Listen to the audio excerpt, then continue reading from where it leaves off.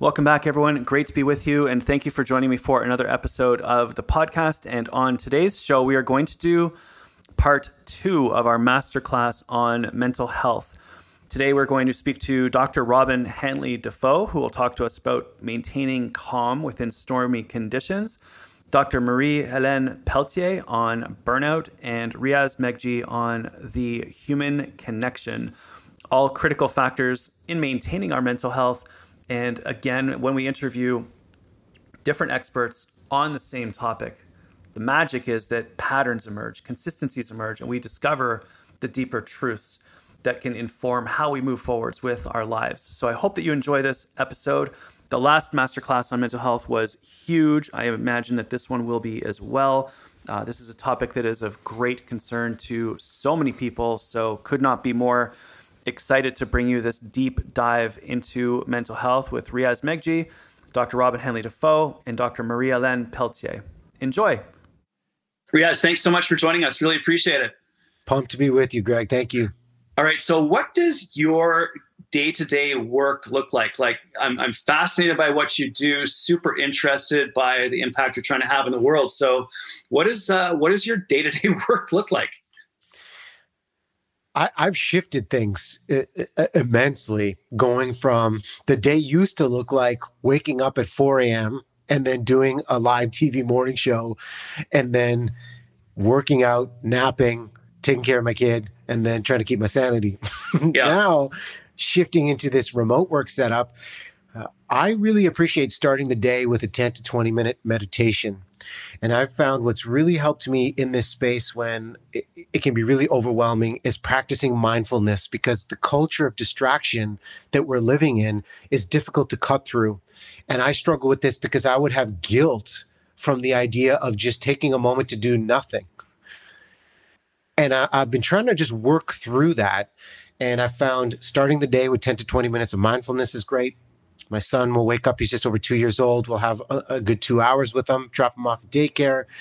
And then the day really in this virtual space is kind of unpredictable. Like right now, given this message of every conversation counts that I'm sharing, half of the days are spent on Zoom calls, doing podcasts like this, interview opportunities to really share the message on human connection.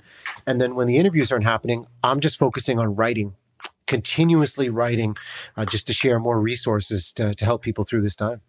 Amazing. So many questions are coming from that, but how did you get into meditation? Why do you find it helpful in the morning? And what does that practice look like? I'm obsessed as well. I'm in around 20 minutes. I find morning is great. I'm loving it right after any workouts that I potentially do. But it has radically transformed my life. And like 80 to 90% of the people on this podcast have some sort of a meditation practice. So I'm always interested, like, how'd you get into it? What exactly are you doing? What are the benefits that you're seeing? The big motivation of getting into it was trying to find a purposeful gratitude practice. And some of the research I was really looking at, pandemic specific, was that if we start our days intentionally looking at 3 things we're grateful for, and if you're able to do that for 21 days straight, that leads to a more optimistic mindset for up to 6 months. And I personally was finding myself overwhelmed, constantly distracted, and as I mentioned, guilty with just doing nothing. And there was a great quote I came across in this space as I was trying to navigate how to balance my day better by Tim Ferriss. And he was saying busyness can be a form of laziness because you're just constantly distracting yourself. And then I just made the conscious decision. I want to start my day in a way where I'm clearing my mind. I'll set my goals the night before of what I want to accomplish, but I want to start my day in a calm way, because for years, I would start my day flooring the gas pedal, blowing out my adrenal glands, being in front of the camera, and I just wanted to do it differently. So I'm really working past the first 10 minutes. The mind is just whipping around. I'm trying to get to the 20-minute mark. My goal by the end of the year is to do this practice for 45 minutes straight. Because when I used to do this years ago, I found by the 30-minute mark, that's when my mind was calm. And that release, I want to get back to that because I feel like that will help me be more productive in those moments that I'm writing or I am on. And it's just about wanting to find more balance. Yeah, I love it. And I'll just want to highlight something. 20 minutes 3 things that you're grateful for 21 days, and the effects last for up to 6 months. An optimistic mindset of up to 6 months. Yeah. And one of the habits in the Every Conversation Counts book was really fostering a culture of appreciation and gratitude. And we've all heard about a practice of gratitude, how it can serve us. What are you most grateful for? But when I looked at some of the science, if somebody's, kind of thinking, oh, gratitude, that's the woo-woo stuff. Well, if you look at the science of what that can do for us, especially right now, I'll take that practice if that can help keep me in a positive mindset. Love it. What is some of the science that you're seeing that you're, in addition to increasing optimism? I've seen things like reduced incidence of cardiovascular disease, impacts upon mental health. Like, it's quite profound. And when I first came across it, I admittedly was like, okay, this is full on like woo woo.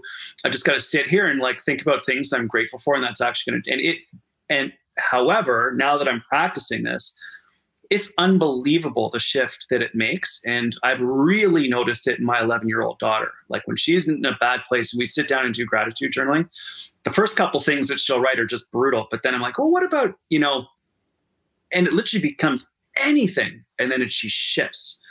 And by the end of it, she's smiling. So I'm super interested in like the science behind this and anything that you've found and what you've written in the Every Conversation Counts book. Cause it's just, I think it's something everyone can do. It's so easy and the impacts are real. Well, one of the key practices, and this was Greg, this was a mistake I would make. In a busy day, I would get overwhelmed, and then I'd tell my wife, I have to do this. I've got to go do this event. And I was operating under a mindset, and I changed this a couple of years ago after a particular conversation. I was operating under a mindset of obligation versus opportunity.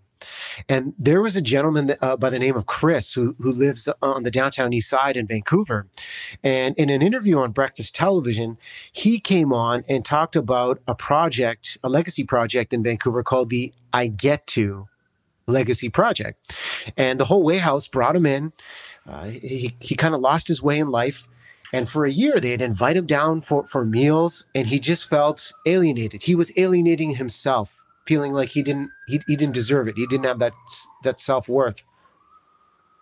And through consistency, he finally felt a sense of belonging with this group, and he appreciated the mindset they all had of, I get to have this breakfast. I get to be around you. And when he said those 3 words to me, it resonated because I was operating under that obligation of I have to versus I get to. And when I shifted that helped when the unpredictable hits. I mean, we have a just over 2-year-old at home. And I mean, you've got kids, how chaotic things can be. It's insane. Instead of saying, oh, no, we have to do this, that I get to simple shift on a daily basis has reminded me of, I get to be a parent. I get to watch his evolution, our son, Nico. And that's really helped me stay grounded, stay grateful, and stay present in every single moment and experience, good and bad, because when it's good, it's easy. When it's bad, that just shows up who you really are. Totally. And I love that shift from I have to do this to I get to do this. It's so cool because it's from being forced to do something into like I have this opportunity. I love that idea of obligation versus opportunity. And I'd love for you to sort of lean into and dig into the final thing that you said, which is so fascinating, which is that when it's easy, it's no problem. But it's when it's hard that this actually makes a difference. And that's the key, right? It's easy to do this stuff when everything's going well. Yeah. It's hard when things are breaking down and you're exhausted and you're still in this crazy pandemic that we're in. It's going to on and on and on. So can you expand upon that a little bit? Just because I think it's super interesting. Yeah, that piece. I mean, one of the questions I always love asking if I'm trying to connect with someone is really looking at their grace under fire moments. I remember it was Mark Shapiro, president of the Blue Jays. When he first got the job, we sat down for the Every Conversation Counts YouTube series. And I said, Mark, why did you want to leave the Cleveland Indians? And he just said, I felt I did everything that I could. I just wanted to start fresh and do something different. And then when you do that as a leader, then you have the opportunity to build a new team around you. And I asked Mark, well, what's the question you asked to know that's the right teammate that you want to work with? And he said, I asked them, tell me about the time, a time where you had to deal with adversity and how you showed up and how you discovered who you really are. And that to me is such a valuable question, because think about the adversity we have all faced during the pandemic, the feelings of uncertainty. That became our universal commonality, and how we showed up. What did we do? Did we complain, or did we find a way to navigate through our circumstances and understand what the lesson of this could be? Because that's empowering.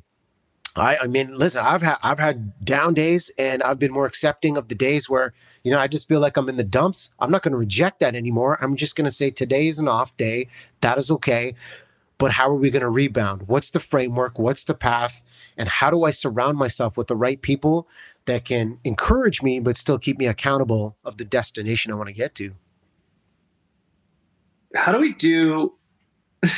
We had some interesting moments this week in my family. There was a full-on meltdown around homeschooling, which is fine. We accept it. It's not easy, right? And it's been going on for a long time now. We've all been at home, and it's not easy. But Judith, my wife, has this incredible ability to rebound from these moments. I look at it with wonder and incredible, because I tried teaching, helping out with this whole homeschooling thing for like 15 minutes, and it immediately imploded, and everyone, including my kids, is like, you just need to go back to work, Dad. And I was like, cool, I'm gonna go do a podcast with Riaz. I'll see you guys later. My question is, like, how can we go from this, okay, things are not going all that well today, no big deal. We're going to accept that, which is hard for us because we put so much pressure on ourselves to just keep moving forwards and, keep trying to, or have all these expectations about what's supposed to be going on. How do we go from difficulty to acceptance to rebound? I'm just curious about that. If you have any processes that you've used or mindsets that you've adopted that seem to help with that. My starting point for that framework would be to ask myself the question, what is my relationship with myself right now? We all talk about building external relationships, but the relationship with myself of how am I? What are the expectations that I'm putting on myself? Like, I felt like I was letting myself down by on those down days doing nothing. And I'm like, oh, I'm failing here. But that really, answering that question and taking inventory and writing about that is, okay, well, what do we want to accomplish overall? And one of the key questions during the pandemic that constantly comes up is someone could ask you, hey, Greg, how are you coping? How are you dealing with the pandemic? The question I love to ask right now is, how are you taking care of yourself? Mm-hmm. That's the priority to answer, getting to that space of, it's difficult, I'm going to rebound. Because if we're recharging, and if that's a meditative practice, amazing. If that's exercise and releasing the endorphins, fantastic. But if we're taking care of ourselves with realistic expectations, recharging our batteries, and being forgiving of our mistakes where they're learning opportunities, not failures, that relationship, that self-talk, that self-guidance is a really important part of the process of what we can project and connect with externally. I love it. And that question about what's my relationship with myself is a really, really interesting one. In this moment, what's my relationship with myself? It's a powerful question.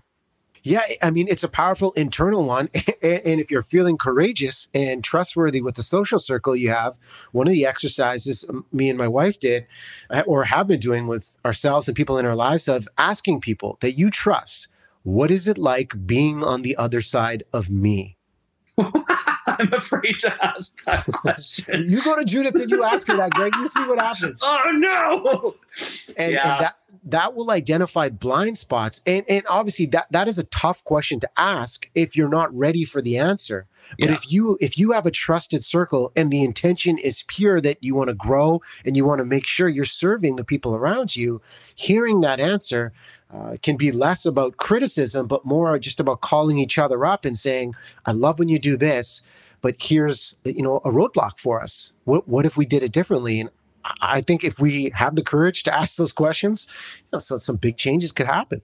Yeah, I agree. It's an incredibly powerful mindset, right? And especially if you're open to listening when you get those responses, that's the key thing. Like, listen with no agenda, no defense, no justification, no rationale, like no excuses, right? Like that's one of the things we used to work on in sports was the no excuses mindset and the no grief. Like you don't give anyone grief and you make no excuses and you just learn to listen really well. It's not an easy thing to do. Yeah, when you talk about listening, one of the habits in the book talks about listening without distraction. And Greg, I was blown away by some of the research. I'll give you an example. Social psychologist Timothy Wilson did this study years ago when a control study looking at men and women and how distracted they really were. He found 67% of men and 25% of women would rather receive an electric shock than sit alone with their own thoughts for 15 minutes. And that study, I know it was years ago, that is such a profound example of how we struggle with the relationship with ourselves. We struggle with listening to ourselves. But as a baseline, if we can't listen to ourselves, how do we give somebody our undivided attention? 100%. One of the interesting things I challenge people to do is to sit alone with yourself with no phone, nothing. Don't move. You can sit on the floor. You can sit on a chair. It doesn't matter. But just can you sit with yourself for 20 minutes? And when I say that in sessions, people just like the responses are absolutely incredible. But it's a very interesting test. Like, can you sit with yourself and your own thoughts for 20 minutes? And what happens in that 20 minutes can be very interesting. That 20-minute exercise, I believe, is so valuable for all of us. And then the ability, if people are doing that, to ask them, what did you learn in those 20 minutes? Yeah. There would not be one universal answer. Everyone would probably have some element of distraction, discovery, a reflection that could be very powerful if you're doing that every single day. Yeah, very cool. When the other thing, the extension of that is, can you sit but with yourself for 20 minutes and be joyful and happy? That's another sort of an extension of that. And if you if you can't, or you're struggling with that, then that might be something to lean into and to explore. Yeah. Or if you're successful, you can lean into it and explore that even further. Well, that's great because it gives it more intention of the 20 minutes for the A-type goal seekers out there of what am I going to do? What am I going to accomplish in 20 minutes? You have an intention of stay joyful and happy. Yeah, that's really cool. You mentioned earlier also about connection. And early on, we sort of came up connection to others, but a lot of this conversation is connection to yourself. I'm just curious more about your thoughts on human connection, especially in the context of what's happening in the world right now in 2021, where so much of that human connection has been eliminated. We're not allowed to, or you've got a mask on, or you're 6 feet apart and you can't hug people. Like, how is that playing out in your mind? Like, what are you learning? What are you thinking about? What can we do? So many thoughts on this. The pandemic, I believe that this pandemic, or any pandemic, it doesn't change your identity, it reveals it. And the great reveal was the reminder that human connection, this isn't just an option. Human connection is a necessity, not for us just to thrive, but for us to survive. And the notion of loneliness, which is the area that I've been researching for years, this was a huge problem pre-COVID that few people talked about. Yeah. And it's because of the stigma. There's shame and embarrassment for someone to sit up and say, I've got nobody to talk to. And now those conversations of convenience, whether it's us at the water cooler, Greg, maybe seeing somebody in the hallway, stopping into somebody's office to say hello, those were stripped away. And the main topic that everybody is thinking about is their psychological struggle with how this self-isolation has impacted us. Yeah. The pandemic has allowed us to, maybe a silver lining is to be more open about it, that you don't have to fear it because everybody's experiencing some degree of it. That's valuable that when we're talking about it. And now I believe that people are much more intentional with how they connect and have moved out of the autopilot mode of constant movement, constant distraction. How's your day? What are we doing this weekend? Yeah. Are the kids okay? Have they eaten? It's like, bang, that's stripped away. Now it's, like, how are you seriously doing? Like, are you okay? What Yeah, do you need? Okay? Yeah. So we've gone from this like very superficial connection to many people. All of that is now taken away. And when we get a chance to get on any sort of a connection opportunity, it literally is like, hey man, how are you doing right now? Or like, hey, how are you doing right now? Like, are you okay? And that's a legit question to ask, where it probably wasn't a year ago. Yeah. I've found like many of the questions, this was a critical mistake I would make early on in my career when I would interview people. I would make a list of questions, and then if I was able to go through 5 to 7 minutes on live television and get through that list, I would say, check, that was a success. But I was thinking about myself and I was thinking about my questions. And the more time that would go by, I would find the most powerful conversations and connections that were built really came from courageous personal reveals. And when I would go into the green room, one of the first questions I would ask people is, so what's on your mind? And get out of the way, because over preparing with all the research, that would give me confidence. Yeah. But true connection comes from the listening piece we've talked about, but the willingness to improvise and prioritize that person's priorities. And I feel like many people are starting to open up about what really is on their mind right now. And I hope that trend continues, because the conversation right now has been about a pandemic and a virus and a vaccine. We both know as we shift out of this conversation is going to be about mental health, and how we rebound and are just open with our personal struggles. How do we first of all, like you're talking about TV interviews, and I've done a lot of them, mostly as someone who was interviewed due to what working at the Olympics and stuff like that. But I've made deep friendships with some of the people that have interviewed me over the years. And it's amazing that those deep friendships have occurred, because quite often I will walk in, have 3 minutes during commercial break to chat, do my 5-minute interview, and then I'm out there and they're already on to the next question. But I feel like I know these people, we've got good connection. And it's interesting because when we talk about ourselves in those interviews and the interviewer reveals, hey, Greg, yeah, no, I'm struggling with this as well. What do you think? We get into this amazing conversation. You're right. We get beyond the pre-crafted, scripted questions into an actual connected conversation. So I'm wondering if that vulnerability, that reveal, that interest is something that might help people to deepen connections right now. Massive. It's bang on of commonality with the struggle. And there was a moment years ago, the former publisher of Success magazine, Darren Hardy, who's a terrific coach to CEOs, I saw him speak in Whistler, and the organizer of the event gave me 20 minutes with Darren. And Darren's interviewed some of the greats out there. He studied like Diane Sawyer, Oprah, like all of them, Larry King. And I said to Darren, I'm like, so what's your secret? If you're going to interview someone or try and connect with them, what do you do? What do you do to break through the barrier and essentially make that small talk bigger? And he said 2 words, man: go first. And I paused and I thought, okay, go first. I'm like, tell me about that. And he said, well, if I want someone to open up about their personal struggle, I'm going to go first and tell them about how sometimes I struggle with my wife. And I'm going to show them, I'm going to go first and say, I trust you. I'm going to reveal this and create that space of psychological safety so that other person can say, oh, okay, I can trust Greg. Greg just gave me that piece. This is a safe space to share. And then the other point, when I was talking to Darren, one of the things as an interviewer I was guilty of for years was just focusing on the information. Mm-hmm. And if we want to move somebody, you know this as you speak too, Greg, like the emotion, less info, more emotion. Yeah. What are the questions we can ask to elicit positive emotion? And the late, great Gordon Livingston, the psychiatrist, he had this great idea of what the happiness equation looks like for people, where he said the happiest people, if you have no context of the person in front of you, you didn't have time to research them, but they're in front of you and you know this is an important person to connect with.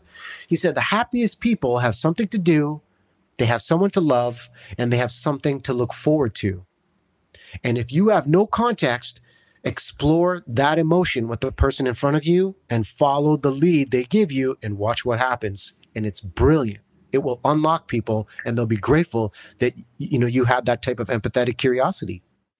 Hey, Doc, welcome back. Thank you so much, Dr. Greg. It's so good to be here today. All right. So very curious about what you've been up to lately. Obviously, you've been on the show before, so people can go back and get the origin story, but super interested in where you're at right now. How are you managing in this crazy time, and what's happening? Awesome. Thank you for having me back. It's great to be here. So what's going on? I think I'm in the same boat as everyone else as we are trying to stick handle and navigate what our new days look like. So right now I'm working remotely from the university still, which is going extremely well, part-time, trying to support students as they come to terms with what this new learning landscape looks like. And again, still working with groups all around the world, supporting authentic resiliency and wellness. And what I'm really encouraged about right now, Dr. Greg, is industry who rarely talk about resiliency and wellness. They are asking some great questions. And so I'm really encouraged by a lot of the groups that I'm working for who traditionally would never have a resiliency wellness person come in to talk to their group, but they are onboarding to this area because it's so beneficial to their teams right now. And people need support. Right now, people are having a hard time. Yeah, the burnout rates are really challenging and extraordinarily problematic at the moment. So what are some of the questions people are asking? So people are asking good questions about that burnout piece. But you know what I've observed in my work that's a bit different than other folks, I think right now, is I'm seeing not only burnout rate soaring, I'm seeing compassion fatigue soaring in non-traditional areas where we wouldn't usually expect to see compassion fatigue. And it's interesting because burnout and compassion fatigue are actually different. Neither of them are a diagnosis, but each of them have their own symptomology that we look at. Burnout is you're depleted, like your gas tank is empty and you just have no go. Whereas compassion fatigue, it's a very peculiar set of circumstances. And I love how Dr. Figley refers to compassion fatigue as the cost of caring. It's when you care so deeply, and whether that be our leaders who are caring about their teams and their community, or whether it be, parent worried about their little ones, all of this compassion fatigue is really giving us a sense of depletion on a psychological level, which is starting to impact our psychological safety. So that's something that I think a lot of folks could have some conversations about. So compassion fatigue is the cost of caring. Mm-hmm. Is there empathy fatigue as well? Is that the same thing, or is... Definitely that's kind of embedded with it, where all of a sudden we start becoming a bit mistrusting, right? Like we don't really trust. We're like, really, is it that bad? Like we start to kind of rationalize other person's experiences versus authentically holding space for them to say, yeah, this is a big deal. Like I'm validating, I'm acknowledging you. We start to get to this like, oh, everybody has it worse, or people have it worse. Like we start to get that little bit of cynicism we start to see creep in. The other thing is that people really just feel lost. Their whole life they've been have achieved this sense of purpose-filledness by being of service to others, right? They show up, they respond, they care. And now all of a sudden they're having this like identity shift where it's just like, oh my gosh, like I had one very kind person say to me like, Robyne, like, I just don't really like people anymore. I want to spend time with my dog. And again, that's nothing wrong with people or wanting to spend time with your dog. It's just the fact that like the human species are becoming so bothersome right now. And that's actually a telltale sign that somebody's hitting some compassion fatigue. That's super interesting. I'm also very curious about psychological fatigue and how that relates to psychological safety. So if we're burned out, if we're depleted, which I know that so many people are feeling right now, that then leads into us maybe reacting instead of responding, snapping where we otherwise wouldn't, tempers become short, maybe you say something that you regret. I certainly, can identify with that a little bit. I got on a call with a client a little while ago, and I know that I just betrayed some frustrations, which I would normally in a million years never do. But I certainly, and in the hindsight, I was like, well, that was unusual. I wonder what happened what happened there. So anyway. Yeah. So yeah, so what we start to see is like we only have so much cognitive load, like there's only so much we can think about, worry about, care about. Like we have limits, and that doesn't mean we're not strong, capable people or resilient people. It just we need to know that there is an outer fray of our emotional and mental and spiritual health, right? Like there is limits to what we can handle. And what I encourage people to think about is that like use some of those micro moments like you just described, use that as data. Like instead of holding shame or guilt or like, oh my gosh, I have to do huge amounts of relationship repair there, like literally practice some self-compassion and be like, okay, you know what? That's data. That tells me I am running on empty or I'm depleted. I need to do some active recovery. And what I often let people know, because I hear people all the time say to me, Dr. Greg, they say, oh my gosh, I need a break. Robyne, I'm done. I'm spent. You know what? It's not always your employer. It's not your system of where you work. We really have an accountability piece where we have to do the work to make sure we don't get there. And so many people are, I think, really suspending responsibility that other people are supposed to make our jobs, our places of work. They're supposed to make them these really accessible spots that people aren't going to get burned out. Each and every one of us, if you want to maintain excellence, you have to be the captain of that. No EAP program, no structure is going to solve all of this for anyone. And the people who are building an active recovery, who are really thinking about systems for repair, those are the folks that are actually navigating this quite readily. That term, quote unquote, I'm done. I cannot tell you how many times I've heard that in the last few weeks. People are just like, I'm done. I'm done. Yeah. I'm out. Unfortunately, we can't just be out. We're not through this era just yet. And I think it's going to be a while before we are globally for sure. But if we're feeling depleted, if we're feeling I'm done, how do we recharge the batteries? How do we practice that self-compassion so that we can elevate our energy, be resilient, bounce back? What are some of these tactics that people can put into place to help themselves in this time when we're feeling a little run down? Yeah, great question. What I always let folks know on this one is like minimize collateral damage. Like stop what you are doing. Okay. If you have said like, oh, I'm done, and then you go email your team, or you're like, oh, I'm so done, and then you go have a conversation with your partner, like stop, like literally stop. Minimize the blast radius, because that is what's getting folks into trouble. It's the fact that they're going into overtime when they shouldn't be there. Like you should be looking at your coach and say like, pull me right now. I am not your star player. And there's nothing wrong with that. So minimize collateral damage. What I encourage people, we don't need a full week off. We wouldn't even know what to do with ourselves when you're high performers. What we need is just a wee break to suspend that responsibility. Like we literally have to stop making decisions. We need a rest from being productive all the time. And I really encourage people to really actually just pause, take a day off or an afternoon off or even an hour, go outside, get some blood flowing, get some movement into your day. It doesn't have to be like wild risk-taking extreme sports, Dr. Greg. Just saying. I saw some of your Instagram posts where I was like, that looks dangerous. So it doesn't have to be that extreme. It literally could just be going out, running some errands, doing some light work, and then show up and re-engage. So minimize the blast radius. Think about, how do I suspend responsibility, do some light work, do some movement, and then get back in strong and show back up for the people that are counting on you. I really like it. And that leads me into...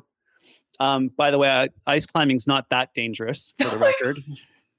From Ontario, it looks extremely dangerous, Dr. Greg. From where I'm sitting in Ontario, it does look a wee bit risky. See, what I like about doing those sorts of activities, though, and also endurance sports for me, is that it helps my mind to stop working, because when I'm in that state, when I'm climbing with ice axes and crampons up a vertical wall of ice that's a couple 100 feet high, you literally can't think about anything else, right? So you're pretty focused, as well as it's hard and you're managing cold and all those other sorts of things. Fortunately, I was with an incredible guide. My friend Leela, who's one of the best mountain guides on the planet. So I felt safe. I know that I was safe, but it was still hard. But it helps me to bring my attention back into the present moment. Same with sort of long runs or swimming. Like I use those sorts of activities to clear my mind and bring myself back into the present moment, which is why I like doing that. But it doesn't necessarily have to be climbing ice. It can be going for a walk in the park. It can be, sitting on the Peloton bike for an hour or 20 minutes or 5 minutes, whatever it happens to be. I think there's many different ways of taking a break. And the key thing is, I guess, giving yourself permission to take those breaks. Absolutely. And scheduling it when you don't need it. I think that's the big takeaway is people wait until they're depleted and then they're like, oh, I'm done, or I have nothing left. What you really want to do is be proactive about those breaks, like preload your self-care. If you know you're going to have a really busy day, then get your exercise and your walking or your movement practice, get that done first thing in the morning. Like I always think if we lean into systems like, oh gosh, look at my calendar, bam, I got to get this done first thing. And that wee bit of discipline to get it done first thing, you can then just ride out the energy. And then when the day is done, then you just sign off, right? Then you enjoy your favorite shows, you read your book, you just be able to just recover in a low stakes way versus trying to do all your damage control at the end of the day, because we just don't have anything left to do it at that point. So preloading it, I think, is really important, and take the breaks before you actually need them. That's going to be I think that's really the final frontier with life with work balance, is learning what's our pace and how do we set that pace, know when we're going to need that recovery before we deplete ourselves to nothing. That's super interesting. So you're pre-planning your workouts, pre-planning your nutrition, pre-planning your meditation, pre-planning your breaks, like actually structuring that into, you could almost think about putting that into your calendar. Yes. Because what's in your calendar betrays your priorities, right? And if there's none of that in your calendar, then you can probably, all sorts of things are going to get in the way, and you get exhausted, you get burned out, and you end up completely depleted. That's super interesting. And from a psychological perspective, why this is such a gem when it comes to high performance is I want you to be like in the middle of doing your project. So let's say you're writing something, you're doing something creative, like something that really is something you're passionate about doing. I want you to actually take a break before you need to, while you still have ideas. Because usually what happens is people take breaks when they are done, like in terms of they don't know what to say next. They don't know what their next right move is. So they actually leave it when they're in this lull. They're in a valley. I want you to leave it when you're just like, oh, I'm so excited because I'm going to do this and then I'm going to do that. And then step away while you still have good ideas and good energy. Do a wee bit of active recovery. And again, we're talking about micro moments, right? So some stretching, grab your water, maybe grab a snack, refuel, and then come back while you still are on a train of thought. Again, don't wait till you're in the valley to take a break, because that's going to lead to so much procrastination behavior when you come back, because you don't even know what to do next. So and I always talk to my students and people I'm coaching, you want to leave and take a break when you're still hungry, whatever that looks like for the task that you're doing. Don't wait till you have nothing else to say. Marie-Helene, thank you so much for joining us. I really appreciate it. Pleasure to be here, Greg. So we already established you're in Vancouver. That's cool. Very close to where I want to go back to sooner rather than later. But tell us how about your origin story. How did you end up doing what you're into? How did you develop your incredible career? Just fascinated by your trajectory to get to where you're at today. Followed my nose mostly. That's what I'm going to start with. I started in psychology in Quebec, where I'm from. And then early in my career, I had the chance to work in a very remote northern town, because Nick, my husband, who's still my husband, is in mining. And now he does finance and mining, but he used to be mining. And so therefore we moved to a mining town. And what I realized over there was how hard it was to connect with experts in various fields, because you were very far from a lot of expertise. So then became interested in telehealth, and this is now 25 years ago. And so moved to BC to attend UBC and do my doctoral studies in telehealth. So providing psychotherapy via video conferencing. Which at the time I had to explain every single time, because everyone was like, what are you doing? And, Greg, you have a PhD too. So, when you do research and someone tells you this is an ambitious project, I thought, my first language being French, that it was a compliment, Then I was like, yeah, I am bold. I'm going to do this. Now I know it actually means, are you out of your mind? This is not going to work. This is a bad idea. That's a warning. It's like, stop, you're doing too much. You don't need to do all of that. It's too much. You're crazy. Don't do that. But whatever, carry on. All versions of this. Exactly. But, in my ignorance at the time, I thought, hey, yeah, thanks. That's great. So anyway, that's what I did. But as I was doing this type of research, it required a lot of funding, a lot of support, because I was doing a treatment study looking at cognitive behavior therapy for social anxiety disorder via video conferencing. So it required, and I was using manualized treatments. And so it required exposure, and exposure to always the same people.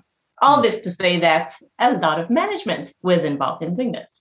And I realized that I really enjoyed that. So decided that as I kept going with my career, I would do an MBA, but do it part-time to make sure that I was not just going to be the girl who goes to school, and started doing management roles at the same time. And that's how I brought the workplace mental health, the business, and the psychology all together.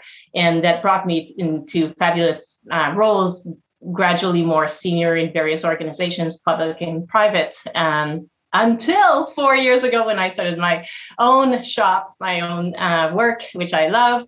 I loved everything I did before, but I love this right now even more. And that's it. So now I do a lot of speaking. That's what I do most. And then advisory and coaching. And I still keep a very small private practice as well as a psychologist. That's amazing. We're on very similar trajectories. I'm obviously physiology, not psych, but similar pathways and similar career trajectories. I'd love to dig into what your thoughts are on mental health in the workplace right now. It's a very interesting time. It's strange. It's different. It's challenging. Burnout is an issue. Fatigue is an issue. Anxiety is an issue. So I'd love your take on, from your perspective as an expert who's actually qualified to talk about this, not just a Google expert, lo and behold, which is why you're here. Thank you. What's your take on where we're at right now with regards to mental health? Yeah. Well, and I do think that, sometimes different voices in the conversations are important. And at the same time, as organizations are building, say, their mental health strategy and how it pairs with their physical and financial health strategies, you do need to bring what we know from research and best practices is going to make a difference. And so my take, of course, it's well, not of course necessarily, but for me, it is a wonderful time in that the challenges that brought us here and are still there, so acknowledging that, have propelled us in taking action in a way that nothing else could have, really. There's no amount of research convincing. Like I told you, I did my research on telehealth, and that was 20 years ago. So it was established that it was efficacious, it was cost effective, it was reaching to isolated communities, it was better using resources, like all the benefits that we're now experiencing. They were established 20 years ago, yet we could not have possibly created a viable implementation because it was considered pre-embryonic, bringing now my MBA language over here. So all this to say that I believe that even with all the challenges that it brings, it's a fantastic, could not have invented a larger opportunity for workplace mental health. And in different countries, it means different things in different organizations, different industries. And what I love is that I'm talking to people around the world in different cultures, sometimes with interpreters, sometimes working different teams together. And there are differences, just like there would be, as you would expect. And then there are also similarities because we all have a human brain, and the human brain functions in a similar way. I'm not telling you anything you don't know, but it is part of what I'm observing. And it is a wonderful time to move things forward. Yeah, I think that there's many things that we can take forwards positively, and obviously a lot of things that we want to make sure never happen again. And the advent of the positive use of technology has been quite incredible. Being able to communicate with people all over the world from literally your computer, wherever that happens to be, is, I think, an incredible advance. Obviously, spending your entire day on Zoom is problematic, but it gives us the opportunity to do what we're doing right now, which is to communicate via video across the country to just explore issues related to mental health. And so there's this upside and downside, which is just absolutely fascinating and just, very, very interesting in our time. Let's dig into a little bit further. I want to understand burnout just because it's a term that I've heard a lot recently. Yeah. People are tired. People have been in a state of activation for a long time now, 500 plus days into this pandemic. And we're hearing the term burned out. People are saying, I'm burned out. I'm tired. I just can't keep doing this. What is that from your perspective? I know what I think it is from a physiology perspective, but I'm super curious about your perspective as a psychologist. Where does that come from? What is going on? What are people feeling? Help us understand that a little bit better. There's a few, we could talk about this for a long time. I think it's a great question. Actually. And it's important, but it is an important question because I think that we are using, overall, all of us at times, maybe using the word burnt out, not necessarily meaning the definition of burnout as put forward by the World Health Organization, for example. So let's maybe start there. Often when we say we're burnt out, we refer to one of the three criteria there, which is to be exhausted. We're just feeling like the tank is at close to zero and we're feeling very exhausted. That's one piece. And it is very important. And we don't need to wait until we're in, say, burnout necessarily to have this conversation. So there are reasons why we get exhausted. In a nutshell, often one of the easiest ways to think about this is the balance between supply and demand. The demands are anything that's coming our way, requiring our attention and focus, emotional, cognitive, behavioral. And everyone had a lot of demands in their lives before the pandemic. Then pandemic happened. We all go down a few steps on our overall scale. And if we keep our amount of supplies, the ways we bring back energy at the same level, we're going to be trending down, basically, right? Because we now have more demand. So at a high level, if there was one simple way or one most effective way to describe probably how it brought the number of us further down, that's probably a key component. And then there are many other aspects, many individual variables and contexts that will contribute to each person's reaction to all this. We can come back to this. But on the burnout side, from the World Health Organization, burnout would be involving exhaustion, which is the same as over here, but also cynicism about, am I going to have any real impact here in my role? Is it even possible? And then it's impacting our performance. So the way we used to be able to contribute is going down in quality. And what we know from burnout is that it does not necessarily, even though they're listed in this order most of the time, it doesn't necessarily start from exhaustion. Sometimes it will start from other places. And sometimes we'll have two of these three criteria, not including exhaustion. So it builds in different ways, but there are ways to protect it, both on the individual and the organizational side. And we also need to have ways to deal with it when it happens, because we cannot always prevent it. I think that's so helpful to understand that context and the different aspects of it. Understanding it's not just one thing. It's actually a potential combination of any one of three, all three, two of three, and any combination in there of the above. That's amazing to help me put that into context and understand it a little bit better. But I would like to dig into the supply and demand concept just a touch and get your take on what are some ideas that we could use to, let's say, increase the supply of our energy, reduce the demands upon us, and tip the scales a little bit more in our favor. Yeah. And one thing I actually really love about how you asked that question is that you asked about both sides, the supply and the demand. Because sometimes in the overall resilience conversation, a lot of the focus ends up being on the increasing the supply, which is a very important aspect, often one that we have most control over. Absolutely. And there's solid research backing it up. Absolutely. However, you can't always win just with the supply. There are situations where the demands are going to be impossible to match, just impossible. And that's a very important aspect. Otherwise, we can fool ourselves in, say, staying in a very unhealthy situation or trying when we're really trending down and need support. So all this to say that really both aspects very important. And some of the key things I would say, looking at these both aspects, I would actually start with the demand side so that we, for each of us personally, assess it with realism. And so sometimes I will ask people, I'll say, all right, maybe start writing down your top 3 stressors, demands at work. The 3 biggest things that demand your attention, that create pressure, 3 things. Okay, great. Now, add as many as you want. Keep going. So then you go on with the list. Okay. Then do the same thing on the personal side. What are the 3 things that tend to be on your mind? Think about it, wakes up during the night, that kind of thing. And then add as many as you want. Okay, well, now we know, right? Because sometimes it's just what's top of mind, or we minimize it very often, especially people who are used to being high performing, resourceful, like competent, good, and told that they are solid rocks, whatever, resilient. Well, we're still all human. And as humans, there will be a limit. And if we don't keep an eye on the demands here, we're putting ourselves at risk. So might as well be realistic. Okay?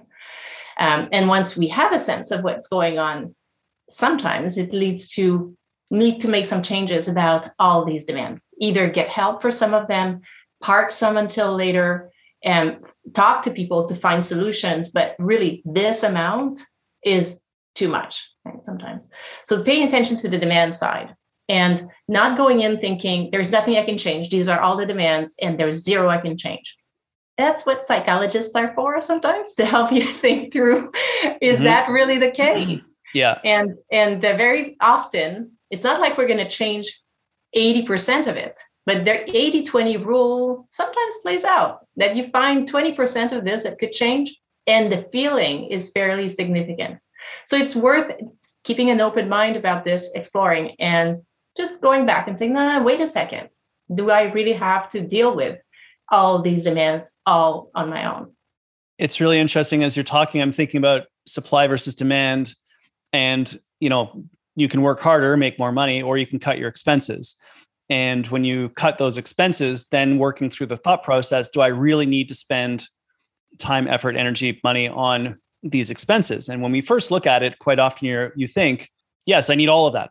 I need all of that. When in fact, actually, it's really, I want most of those things. And many of them are not actual needs, and you don't absolutely have to have them. And by getting rid of them, it liberates you tremendously. But that thinking process that you talked about, using or having someone that you can speak to walk through the process of what are those stressors, what are those demands, what are the energy vampires, if you will, that drag you down, that you can possibly deal with differently, or maybe even get rid of. That's a really interesting thought process that you described. Am I understanding that correctly when I feed it back to you like that? Yes. And I would say part of what happens as we allow ourselves to revisit, do I need all these demands? Do I have to keep all these demands? I said yes. Do I have to keep saying yes to all these demands? The same way you said, you can look at your budget and say, oh yeah, I do need to keep all these expenses. There's absolutely nothing I can do. If we go through the process of saying, okay, but just in case, I'm going to revisit. And then we realign to using your analogy. Sometimes you realize, no, you didn't need to spend all this. People sometimes just don't like this idea because they're like, no, but I like to, I want to. And however, what most of us realize if you go through that process is that you have this opportunity to better align with your values. Mm-hmm. And once you tap into this, a whole new world opens over here, because now some of these things, maybe they did align with your values when you said yes to them X years ago. Cool, great, no problem there. But we do evolve, hopefully.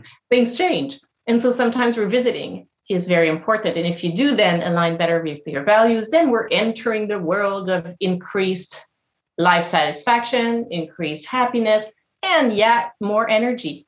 So that's this other factor that then enters. And then there are the additional pieces we can do on the supply front that will help. Let's talk about the supply front and the energy as well. I'm curious about ways of increasing our energy, increasing our happiness, and increasing that supply. I don't want everyone to be feeling like, oh, I've always got to be reaching, doing more, accomplishing more. That's not always the recipe for success, quote unquote success, whatever that means for you. But I am curious about increasing energy. I'm curious about increasing that happiness, that joy, that positivity, and the supply side of the equation. Yes. And in the current context, after an amount of time in the pandemic and that kind of thing, that is a question a number of people are asking themselves. Some people have found even more clarity on that for themselves. Some of us, you found moments of increase, moments of decrease. It varies, right? So what I would say there is that sometimes people and it's interesting, right? Because there are various conversations happening around these topics. I like to bring a combination of, it's almost like looking at, if we think about our mental health, let's just use that word right now, very broad, but some people think of it as psychological health or even shades of resilience or whatever.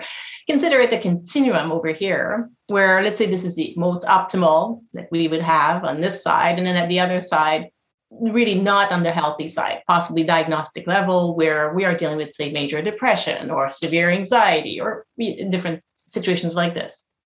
Some of the things that I often say are at the basis of the pyramid that are going to highly likely protect us to stay in the healthier range of the continuum or return to it if we're sliding down, will include things that I know you know, Greg, but just for today's conversation, right? The four most powerful actions we could take. One is exercise, including cardio, strength training, and meditative type activities like yoga or meditation, good nutrition, good sleep, and spending time with people we enjoy spending time with. So those relationships. The reality is that anything any one of us do that makes us feel good, assuming it's healthy, will be things I'll encourage people to keep doing. Obviously, that's wonderful. However, these four strategies are established in the research. It doesn't mean that others may not be as strong or as powerful. They may just not have been researched so far. However, these four are established by decades of research. And therefore, if I had the magic wand, I probably would ensure that everyone, based on wherever we're at, increases the attention we put to these four. And if I had a second magic wand, I'd probably also make it such that the human brain, as you know, prefers short-term gratification, which we will not most of the time feel immediately when we implement these four actions. So it's not like, oh, you do this one thing and suddenly your energy is 7 times better. There may be the odd, fabulous yoga experience, but, going up a mountain maybe. But other than that, no, it's not going to be immediate. And it does need to be done practically every day, for sure, every week. And so therefore, if we could really work with our brains to almost like coach ourselves, to remind ourselves that not going to be immediate benefit, brain therefore may prefer to do more emails or whatever. Yet we need to put that boundary, protect it, carve that time and implement so that it makes a difference over time. Because sometimes people try to feel happier, but they're drained. They're absolutely drained. And there's no amount of fabulousness over here that we'll be able to experience if we have not attended to these basics, because they impact everything. Our brain functions, you know that better than me, and therefore our ability to experience that joy and that happiness. I think that's super fascinating. Love the various different ideas and the approach of obviously giving yourself the ability to, let's say, just fill your buckets that you can then become happy and enjoy what's going on in your life. It's a cool mindset to adopt that can, I think, probably really help people to recover, regenerate, build that spark that enables them to then lean into the things that matter to them the most.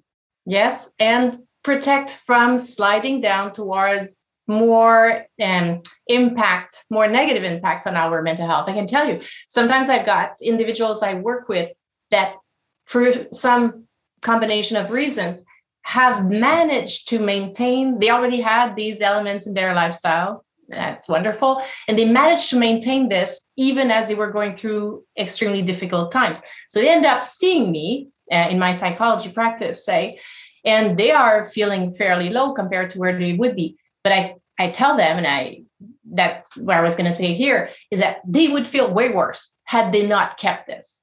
And that's wonderful, because then we're able to build back, and the pain is not as significant. Others, for again, combination of variables, maybe at some point had these protective factors and somehow they went off the rail. And so, yeah, it does bring them in a tougher place, as it would for any of us as humans. Yeah, it's sort of defending yourself against, you have all of these practices that keep you in a place where you can, in fact, recover. And it's interesting in sports science, when we were doing or assessing, quote unquote, burnout in athletes, the general feeling is that burnout is a state of overreaching, where even when you rest and recover and regenerate, you're still not getting better. Your heart rate is still elevated. Your glycogen stores are still depleted. Your rest, all the physiological variables are still not functioning where you need them to function despite extensive rest. And it takes a long time for someone to come out. So the earlier that you can address the issues, the better. And Dr. Bill Howard, who was on this show as well, he's a psychology expert, was saying that when it comes to our mental health, we all have these variations. Yet it's when we are struggling with anxiety for a long period of time, we're struggling with depression for a long period of time. The longer that period of time goes on for, the harder it is to recover and to regenerate. So when we can address things quickly, then that's when we have the most success to try to bring ourselves back up to a place of higher functioning, of higher happiness, of better mood, all those sorts of things. Am I understanding that as well? I'm just checking my thinking here with you as we go through the day. I know, Bill.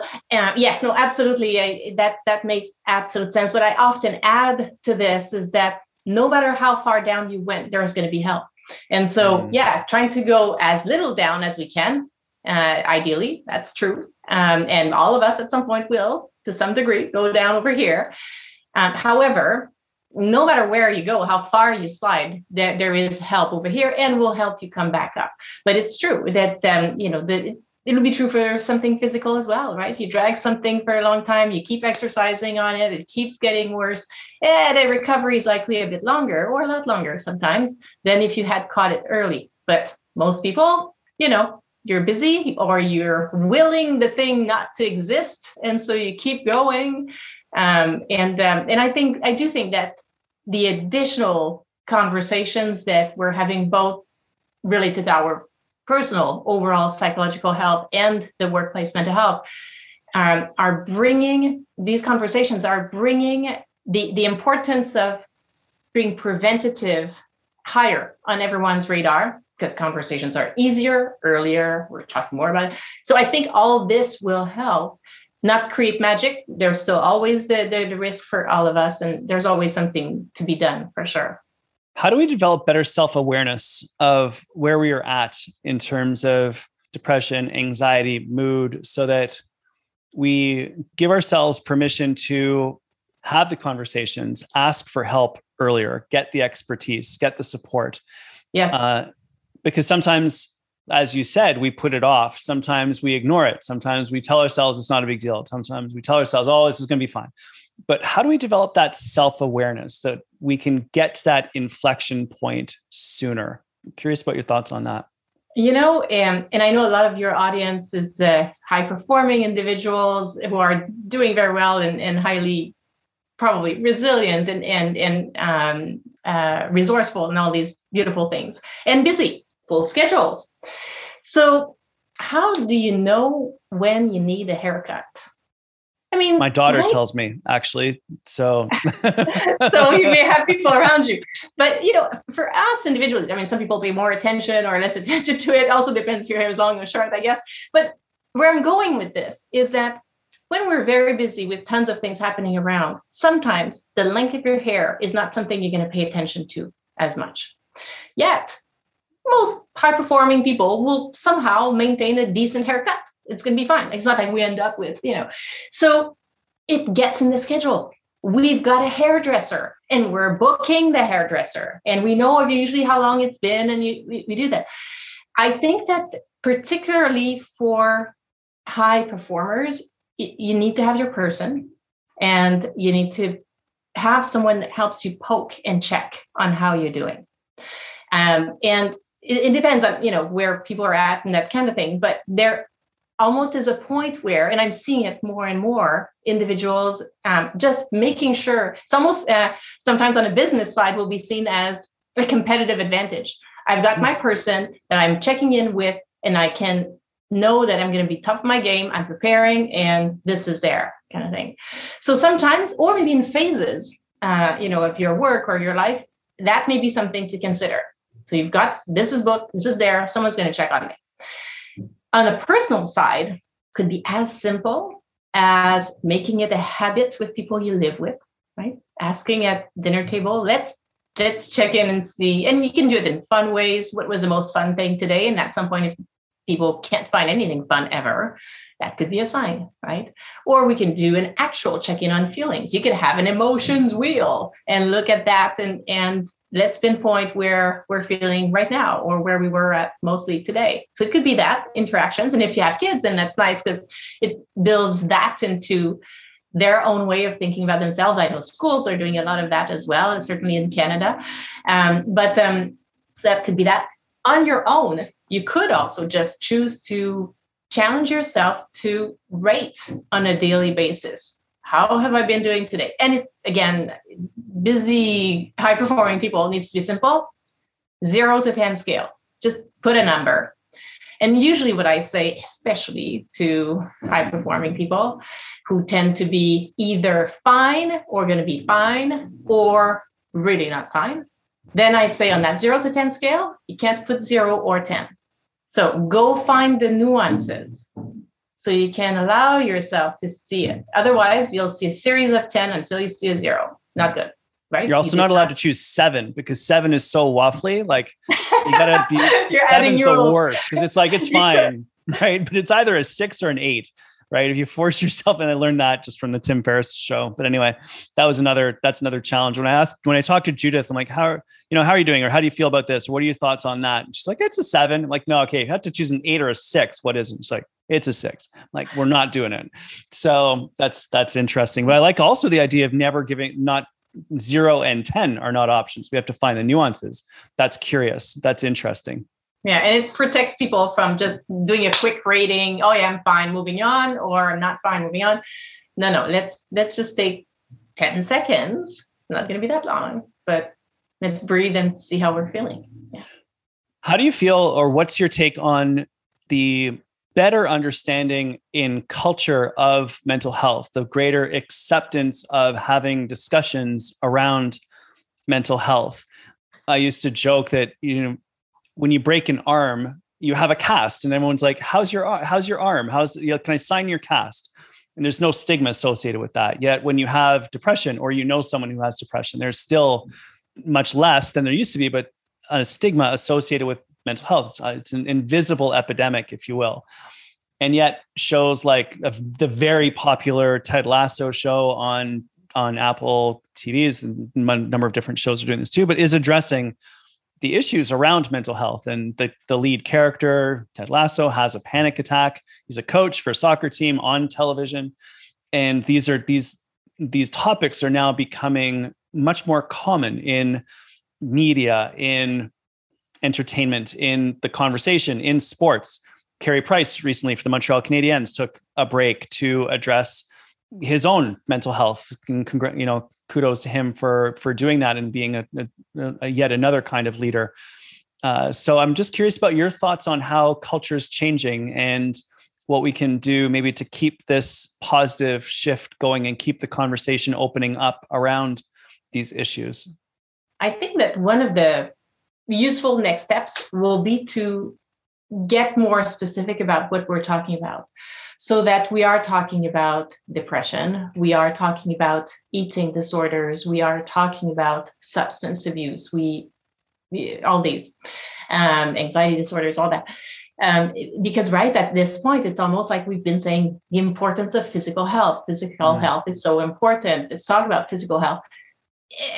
There's so many angles, so many aspects. They're not all the same. Sure, there are general high-level guidelines that are probably good for most aspects of our physical health, but there are some things that are specific to your muscles. There are specific things that will be specific to other parts of your body.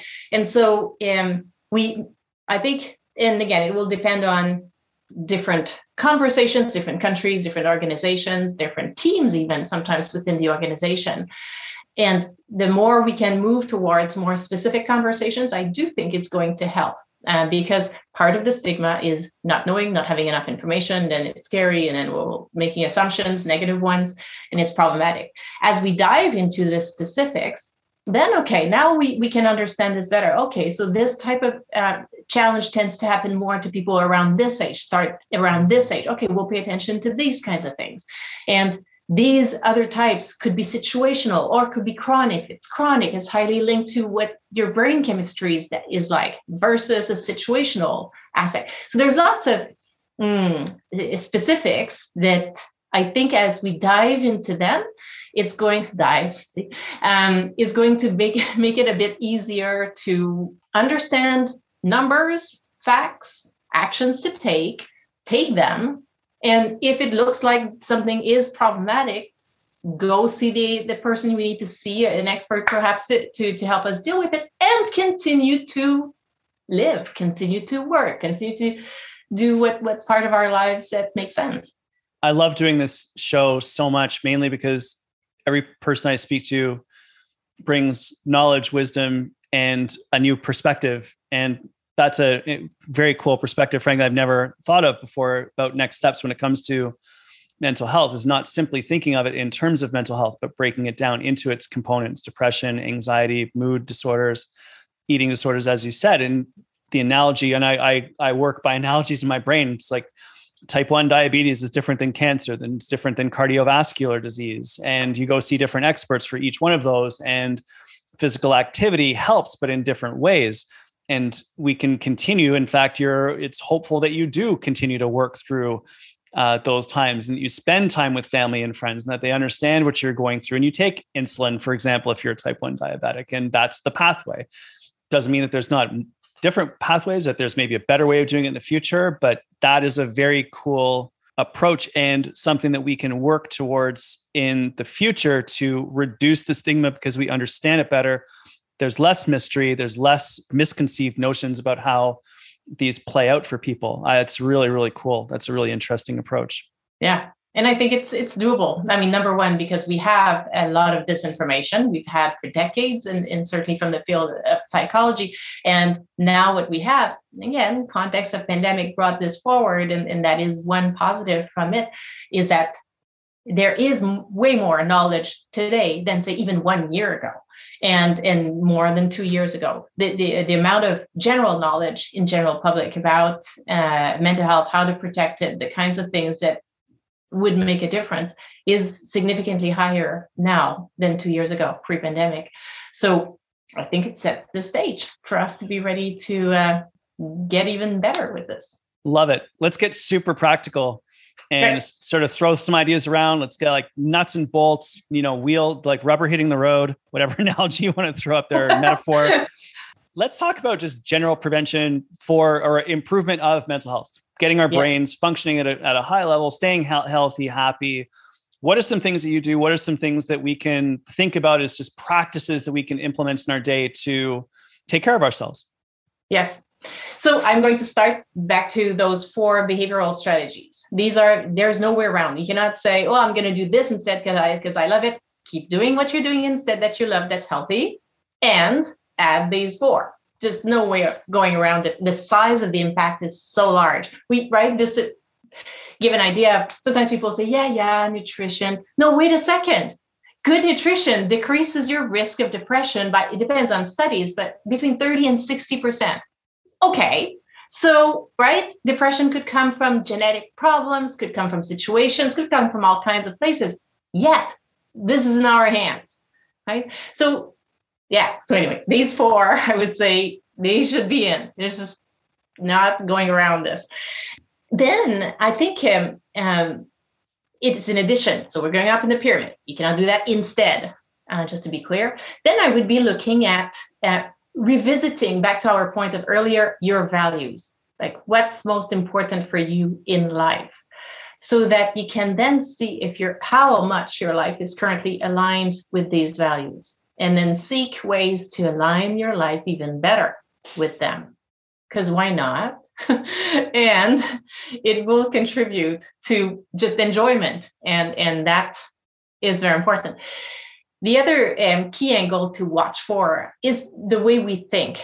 Obviously, I know you know that, but as busy, highly competent professionals and all this, often people will assume that their brain is fantastic and that they don't necessarily need to actively do anything to feed it, protect it, support it, rein it in, all these things.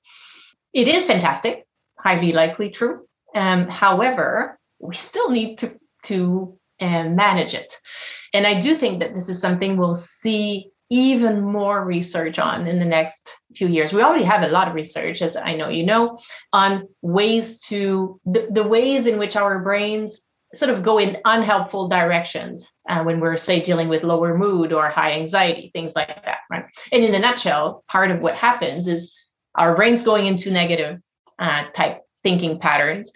And not only they're negative, but they're actually way more worse than they need to be. They're negative biased, out of this world bias. However, whether these thoughts are very biased or a little bit biased, in our mind, brain interprets them as this is it.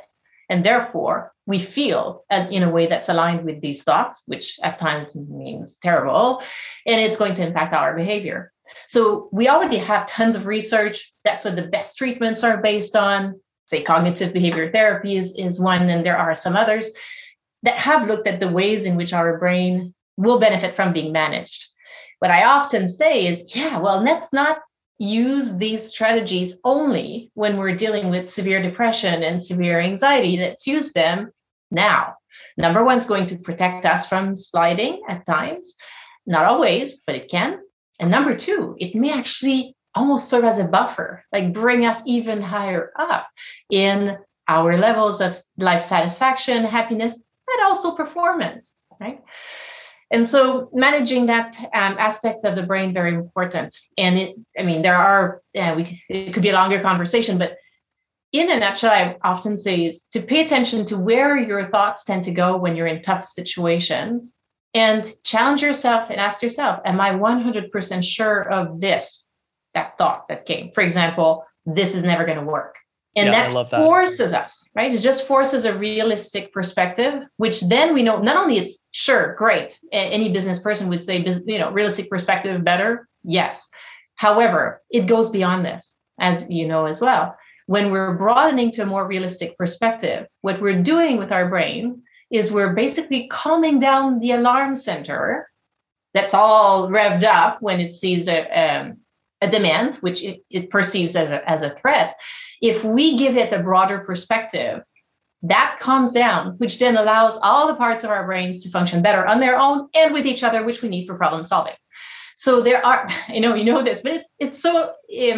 Assume I know nothing, by the way. I'm in constant learn mode as we speak. So make no assumptions about what I actually know as we move through all of this stuff. I just want to learn massively. So sorry to interrupt. No, that it is, I think, very exciting. And it is, I think, something that we'll see more and more come out in the next few years in ways that people can apply in their lives. Right. And so for right now, I would say from a practical perspective, do watch for what's going on in your head. Do correct it. Even if you don't speak it, how you talk to yourself, the thoughts coming in your head, don't let stuff just land there and stay like this. You can rewrite, you can reorganize, you can challenge. And at times we need to challenge it and not just accept the thought as is. A thought is just a thought. Yeah, I love that. Challenge your thinking, double check your thinking, confirm your thinking, be very careful about your biases, what you believe to be true. All those sorts of things I think are super helpful to ensure that the way that you're approaching things is the best way to approach it at any given moment. And again, that things might change in the future. I really like that. Marie-Helene, I know that your time is precious, so I really appreciate you taking the time to hang out with us. How can people learn more about what you're up to and connect with you online? Oh, well, thanks. It's a pleasure to be here.